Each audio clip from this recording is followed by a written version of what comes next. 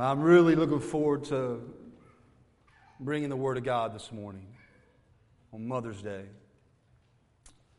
And I know that this isn't necessarily an easy day for many people. I understand that. And some people would have probably woke up this morning and maybe even questioned whether or not they wanted to come this morning, because it is a hard time for them, and I get that. This is my first Mother's Day without my mom. So I get that. I understand that there can be pain that's associated with that. I totally understand that this morning. And so maybe if you were here, if you are here today and you woke up and you were questioning whether or not you wanted to come, I thank you for being here. I know for some it's not easy, but I know that the Lord is here and He's with us. And the Lord, He is with the brokenhearted this morning. Amen? I know that He's with me. My heart's broken this morning. Whenever you experience the first Mother's Day without your mom, you know, that's something that is new, that you have to walk through. But I thank Him that He's so close, that He mends my broken heart. Amen. So this morning I do want to take you to the Word of God. And, you know, the title of the message this morning is God Sees Me and He Knows My Name. God sees you and He knows your name this morning. Not all of us in here this morning are mothers. I'm a guy, I'm not a mom. Right? So not all of us are mothers, but we all here today were once children, right? Some are still children here this morning. But we've been children, and it's amazing what we can learn from the lens of a child, from the perspective of a child. And today's message is going to be about a mother. It's going to be about a child. It's going to be about God seeing a mom and knowing her by name. And she was really an unexpected person that would give this name to God. El Roi. She named Him. That's interesting. We're going to talk about that here in just a moment. But yesterday, before we get into the Word, yesterday I had an opportunity to play ball with my nephew and my niece and my son. And we were outside having a yard sale. And my nephew Sawyer, this was the first time in my niece's journey. My son Kai, we were all out there. And I'm telling you what, whenever you don't throw a ball in like 15 years, you wake up not knowing that, wow, it's like, I used to throw that ball all the time. Ooh, it's let me know it this morning. So you know, every time I raise my hand to praise the Lord, it's like, oh yeah, I remember throwing that softball yesterday. But we were out in the yard yesterday, and this is the first time that he had, as far as I know, with my knowledge, that he tried to hit a ball. Is that right? Was he just kind of learning? Maybe he's done it before, but you know, I was giving him some pointers, right? I had to relive about 20 years ago when I used to play, and you know, I was up there and showing him how to bat, and we were playing catch, and but every time I noticed something that Sawyer would do, and I don't know if you caught this, Malia. Malia's his mom, my sister over there. But every time Sawyer would get up to bat, I would notice. This is, you know, he's right-handed, so he's batting like this, right? But every time before he got up to the bat, you know what he was doing? I'm over here, and he's looking over there. Because who's over there? His mom's looking. And he's looking every time. I am not exaggerating. Every time he got up to the batter's spot, you know, he would, you know, and I'd have to tell him which way to turn and all this, but he would be looking at Mom. He was seeing if Mom was looking and wanted to make sure that he was being seen. And that really hit me. It's like, yeah, I remember those days, when you were looking to see if your mom or your dad or you wanted to be seen. And Sawyer was doing that. And it really hit me yesterday when I watched him do that. And can you remember, and I remember my kids doing this, and I can remember all my kids when we would do things, and they would be seeing if mom was watching or if dad was watching, and I could come up and they say, "Hey, Mom, guess what? Hey, Mom, guess what? Hey, Dad, guess what? Look at this, Mom. Hey, Mom, look at this." Making sure that they're being seen, right? And so that really just kind of opened up, and as I was studying for Mother's Day, I'd been studying this topic anyway throughout the week, and I was like, it's Mother's Day, but I want a message that will relate to everyone, mothers, men, sons, daughters, all of us together. And I thought, what a wonderful message talking about a God that sees you and knows you by name. And so that's what I want to talk about this morning. There's something to that when you want to be seen. So this morning I would like for us to turn to Genesis chapter 16. We're going to look at a mother and a child and see a relevant truth for us today. I'm going to be reading out of the New King James Version this morning. So if you're here long enough, we'll probably hit all the versions. I like to mix it up and use different versions. And they'll have it up here on the screen for you, all right, to follow along. It's in the New King James Version. And if you want to follow along with your Bible, your physical Bible, you can do that. Or if you have it on a smart device, you can follow along. Or you can follow along up here on the screen. But this is a relevant message for us today. And it is a mother and a child. And it really is kind of an unexpected person that we might talk about today. We're going to be talking about Hagar today. And this whole story. When we read this story, you know what it really kind of reminds me of a little bit? Not that I really watch them, but you know what they're about. Like a television show that's like a reality show, and it's full of drama. You know what I'm saying? Like you can read some stories in the Bible, and it's like, wow, this is like made for TV. This is like interesting. There's all kinds of things that are just wrapped up in these accounts that were written. And when I read this one about Abram and Sarai, I was like, this is before their names were changed, Abraham and Sarah. This is before the promised child comes, right? You see, we're picking up in a story that 10 years prior to this, that God had promised Abram, that he was going to be a father to many, right? And Sarah, she hadn't had a child yet. She for 10 years, they'd been waiting for this promised child, and it's not coming to pass. So I'm sure there's a little frustration because she's like, I'm 86, 90 years old, and I've not had a child yet, right? Time was ticking, basically.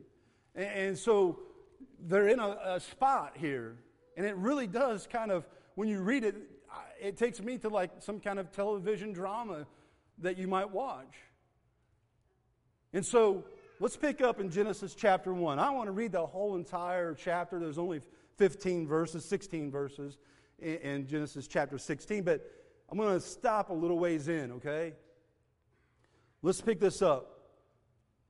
Now, Sarai, or however you want to pronounce that, okay, her name's not Sarah yet, okay? Abram's wife had borne him no children, and she had an Egyptian maidservant whose name was Hagar. That's crucial here, all right? She was a slave, Hagar. So Sarai said to Abram, "See, now the Lord has restrained me from bearing children. Please go into my maid. Perhaps I shall obtain children by her." And Abram heeded the voice of Sarai. And Sarai, Abram's wife took Hagar, her maid, the Egyptian, and gave her to her husband Abram to be his wife, after Abram had dwelt 10 years in the land of Canaan. So he went into Hagar, and she conceived. And when she saw that she had conceived, her mistress became despised in her eyes.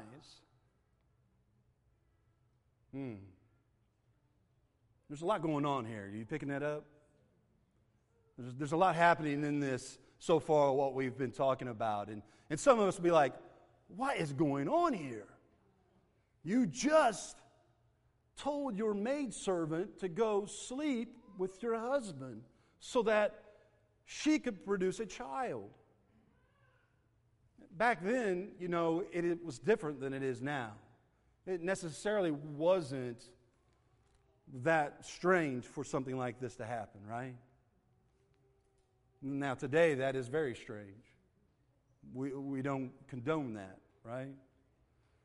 She thought that she was being a good maidservant, and she went and bore a child with Abram.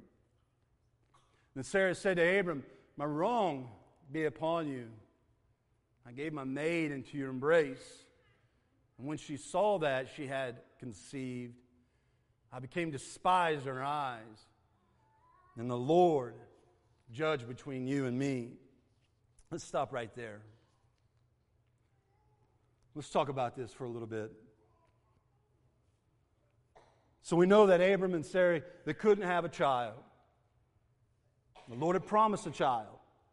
But so far, it's not happened yet. So Sarai, she said, "I want you to have this child, so I'm going to give you this maidservant, this Egyptian maidservant, to have a child." Things go bad, real bad. Did you pick that up in those last two verses? There started to be this dislike between them. You told me to go be conceived by your husband. Now you're mad at me. And now you despise me. Something that was interesting in there, whenever you hear the word despise, that sounds bad, right? Is anyone, you think that you agree that's not a good thing, right? Whenever somebody despises you. But there was something interesting there when I looked at the Hebrew word for that. When I looked at that word despise, or some translations may say mistreated, I went into that and I looked at that Hebrew word, and that same Hebrew word was used when it's talked about the Egyptians despising and afflicting upon the Israelites. Same word. That changes it a little bit, doesn't it? That to me takes it to a whole new level of mistreatment or being despised. Because she was not happy with Hagar here. She was not happy with her at all. Mistreated her. And afflicting whatever kind of cruelty may be upon her. That's what it's saying here. So bad that she's wanting to leave. She doesn't want to stay now, right? I mean, who wants to stay in that situation? She's like, here I thought I was doing something, and I'm going somewhere with this message this morning, so you got to stay with me, all right? But who wants to stay in this situation? So we got to put our today, this morning, whether you're man, woman, boy, or girl, I want to get to a point here to where the topic is when you feel like you're invisible, right? Because don't you think that Hagar probably felt like she was invisible in this situation? Sometimes it's hard when we read Scripture and we read about these, really to think about what's going on in the situation. Here she was in a foreign place. She was a slave. She was a maidservant to Abram and Sarai. And there's a situation going on where God promised a child, but it hadn't happened yet. So Sarai is taking this upon herself that she wants to produce a child for Abram, but it's not in the will of God. This isn't the plan there, right? It was the plan for Sarai to have a child, right? And so now there's a whole situation where now she's being mistreated. She's feeling like she's done wrong. She's being despised. And now she feels invisible. Now she's just being used to produce a child. And that's where we're at in this place, in this story this morning. And for me to look at this and think, wow, she is a woman that is unseen. She has to feel invisible. Now, maybe no one in here this morning, you feel like that you are invisible or unseen, but I'm sure maybe that a few, maybe you have felt that way. Where you felt like you're just invisible or unseen, unheard. You know, it's not only, I know people who, as moms, feel unseen and unheard. As fathers. I've had people come to me, believe it or not, in the church and said, I'm unseen by other church family. Right? Some people say, well, I'm unseen by God. Right? Some go through that season where they feel like they're unseen by God. If I would ask a question this morning, who in here would raise your hand, and you don't have to, but you'd be like, I pray to God, and I've prayed, but I feel like my prayers hit the ceiling and bounce right back down. Right? And I'm sure that there would be many people in here this morning that you would be in that, you'd be like, yeah, I've been there. I felt like I've prayed prayers, and I feel like it just hits the ceiling, and it comes right back down. Or, my hopes and my dreams have been ignored for some reason. Or there's just been these situations and these circumstances that happen, and I feel like I've had the wind knocked out of me. So that's where we're at here in this morning. Unseen. Hagar's name means forsaken and flight. That's what her name means. Forsaken and flight. Let's jump back into our text this morning. Let's jump into, where were we at? Verse 6, all right. So Abram said to Sarai, indeed your maid is in your hand, do to her as you please. And when Sarah dealt harshly with her, she fled from his presence. She didn't want to stick around there anymore. So, this is getting really good right here, all right? Verse 7. It says, now the angel of the Lord found her. Can we just stop right there for a moment and talk about the angel of the Lord? Think about that. The angel of the Lord found her. Who is the angel of the Lord here? Anyone? Who's the angel of the Lord here? It's Jesus. How amazing is this? That this is a theophanic, okay? That's a big word, right? This is a theophanic. That means anytime you see this, the angel of the Lord, that is the manifestation of God. This is a theophanic angel, is what we are reading about right here. It's a manifestation of God. You see it in different places in the Old Testament. Jacob's ladder, you see it. You see it at the burning bush. You see it at Sodom and Gomorrah. You see it whenever the children of Israel were fleeing in the desert. So you see it throughout where the angel of the Lord visited them. And how amazing is it? This is God in human form coming to this most unlikely candidate. You might be sitting here today and thinking, I'm the most unlikely candidate for God in anything. I felt like that before, right? I have felt like there's times where I have messed up and I've done things, and it's like, God, how in the world, why would you even care about me at all? And Hagar's here in a situation where she's been mistreated. She's done what she thought she was supposed to do. Everything was supposed to be according to plan here, but it's not. She's being mistreated, so now she's fleeing. And then all of a sudden, you see the angel of the Lord found her by a spring of water in the wilderness, by the spring on the way to Shur. Let's continue on. And he said, I love this, Hagar, Sarai's maid.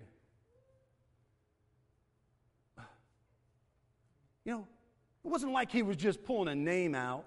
I mean, could he have just guessed and got her name right? Oh, he's God. I mean, he knew that for sure. But he went further, and he even said what her position was. She was the maidservant. He was really getting personal with her here. He called her by name. Let's be like Dina, RN.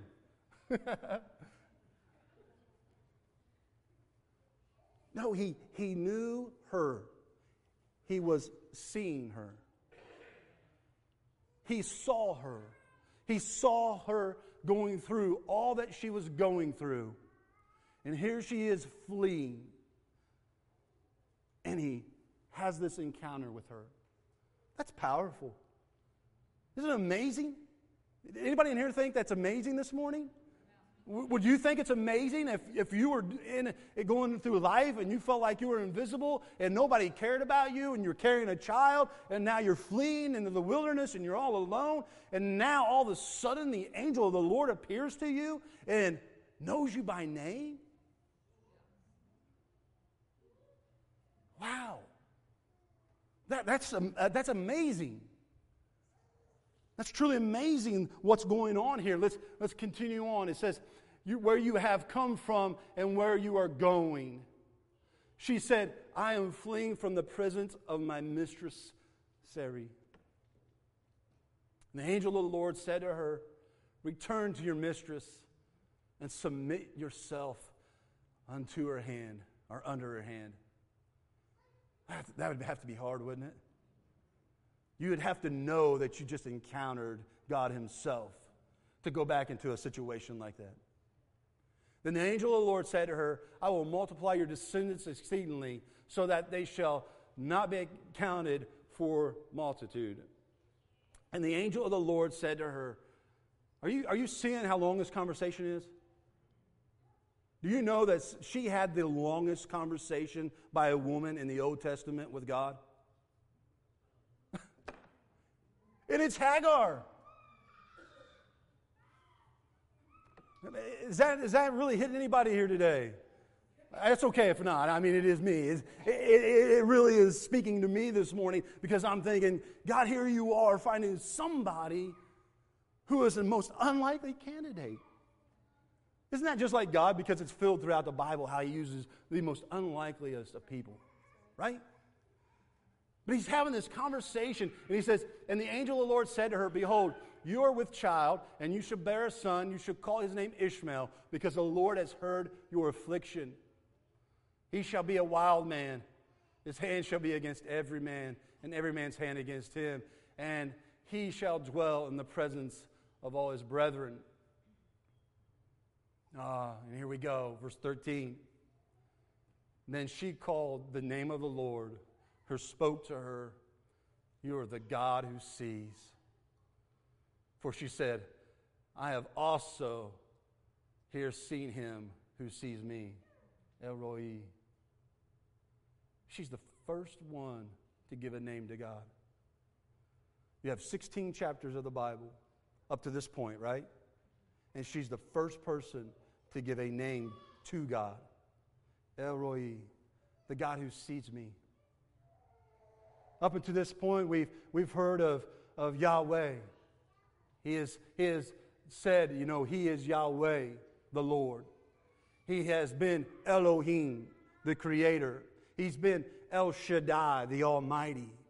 But here you have an unlikely candidate in Hagar, and she names him El Roi, the God who sees me.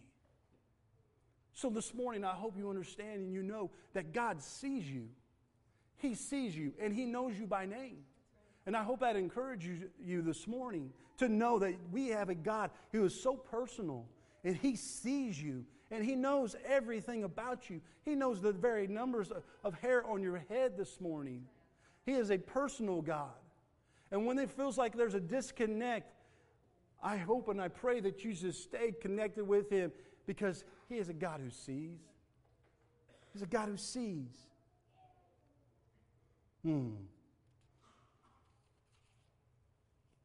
That statement right there that we read in verse 13 is a very important statement. We all have a basic need to be seen. That's why you hear, watch me, Mommy. That's why you hear, watch me, Daddy. My kids, to use another example, how many have ever been to a carnival and they had a carousel? Anybody? Or the merry-go-round, whatever you call it. Right?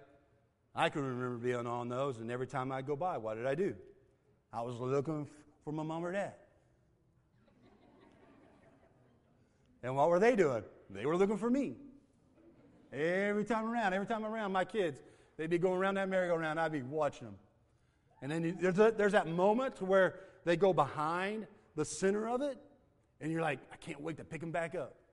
And you even move, right? Has anybody ever done that? Whenever you're around that fence around it, and you move around, and you're like, trying to weave in and out of other parents, and other parents are doing that. You're all like shuffling around because you want to make the most eye contact and just be waving real big at your kids because, you're making that contact back and forth. Because they want to be seen. You want to be seen. And that's the way that God is. It would make it so difficult, and all He's saying is, I see you. All I want is for you to see me. He says, we don't have to make this so difficult. Just know that I know you, and I see you, and my eyes are always on you. And that's all I ask in return, is that you keep your eyes on me. That's the big point there, isn't it? The big point is that we keep our gaze towards Him. That's the point this morning, is that we know He sees us. But are we looking at Him? Are we seeing Him this morning? I know we have more of the Scripture to read.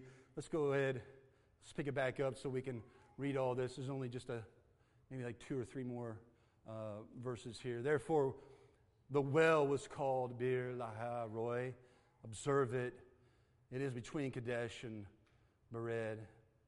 So Hagar bore Abram the son, and Abram named his son, whom Hagar bore Ishmael. And that's our text this morning, but there's so much in there, isn't there? Talking about a God who sees. And there is that basic need for just wanting to be seen. And a God who does see us. You see, one day, every eye will see Him. There's going to come a day, I'm almost finished, but there's coming a day where every eye will see Him. But don't wait until that day where every eye will see Him, whether you want to or not. Make it a time now to where you're looking at Him, and you're making contact with Him, and you're seeing Him. And the question would be, what are we waiting for in that? What would we be waiting for? What glittery thing out there takes our eyes away from God that is so important? Isn't that a true statement? And He loves us so much. John 3:16. Can we say it together? For God so loved the world that He gave His only Son, and whosoever shall believe in Him should not perish, but have what? It's a God who sees you this morning. It's a God who sees us. I'm so thankful that I serve a God who loves me this way. Think how life-changing it is to go into every day. Think about this. I truly am. If you give me like 2 or 3 more minutes, I'm going to be done here. Okay?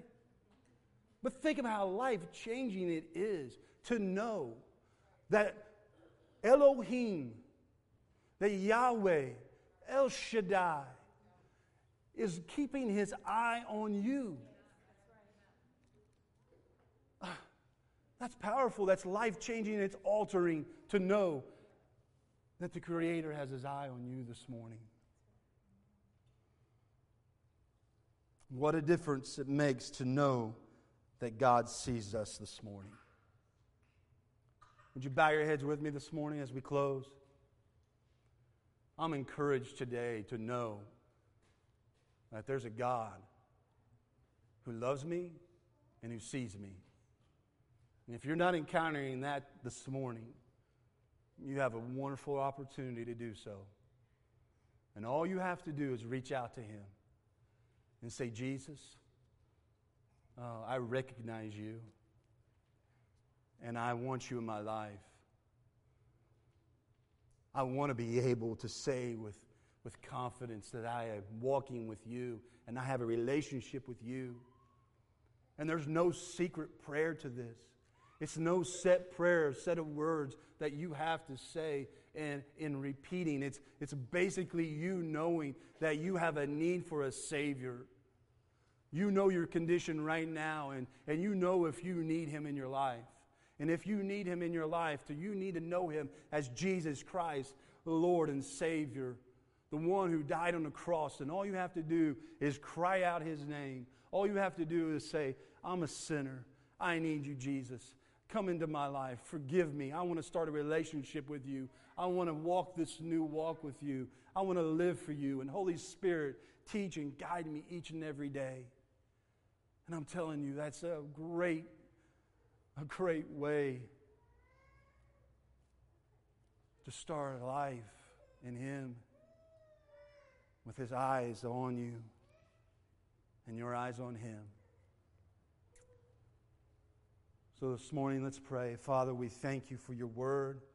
We thank you for a time of worship. We thank you, God, for all that you are, and God, for just keeping your eyes on each and every one of us. And for some, that may seem kind of, oh, I don't really want your eyes on me, Lord. But God, to know that you are watching over us. It's truly a powerful thing, Lord. It's an amazing thing. And I just pray that we can fix our gaze upon you each and every day. We thank you, Lord. We thank you for our mothers. God, we thank you, Lord, for this day that we can celebrate them. And God, I pray that as we leave this place this morning, that we can have a wonderful, just wonderful day. Even in the separation, Lord God, that we can have a wonderful day just resting in you, celebrating, and encouraging one another. In Jesus' name we pray. Amen.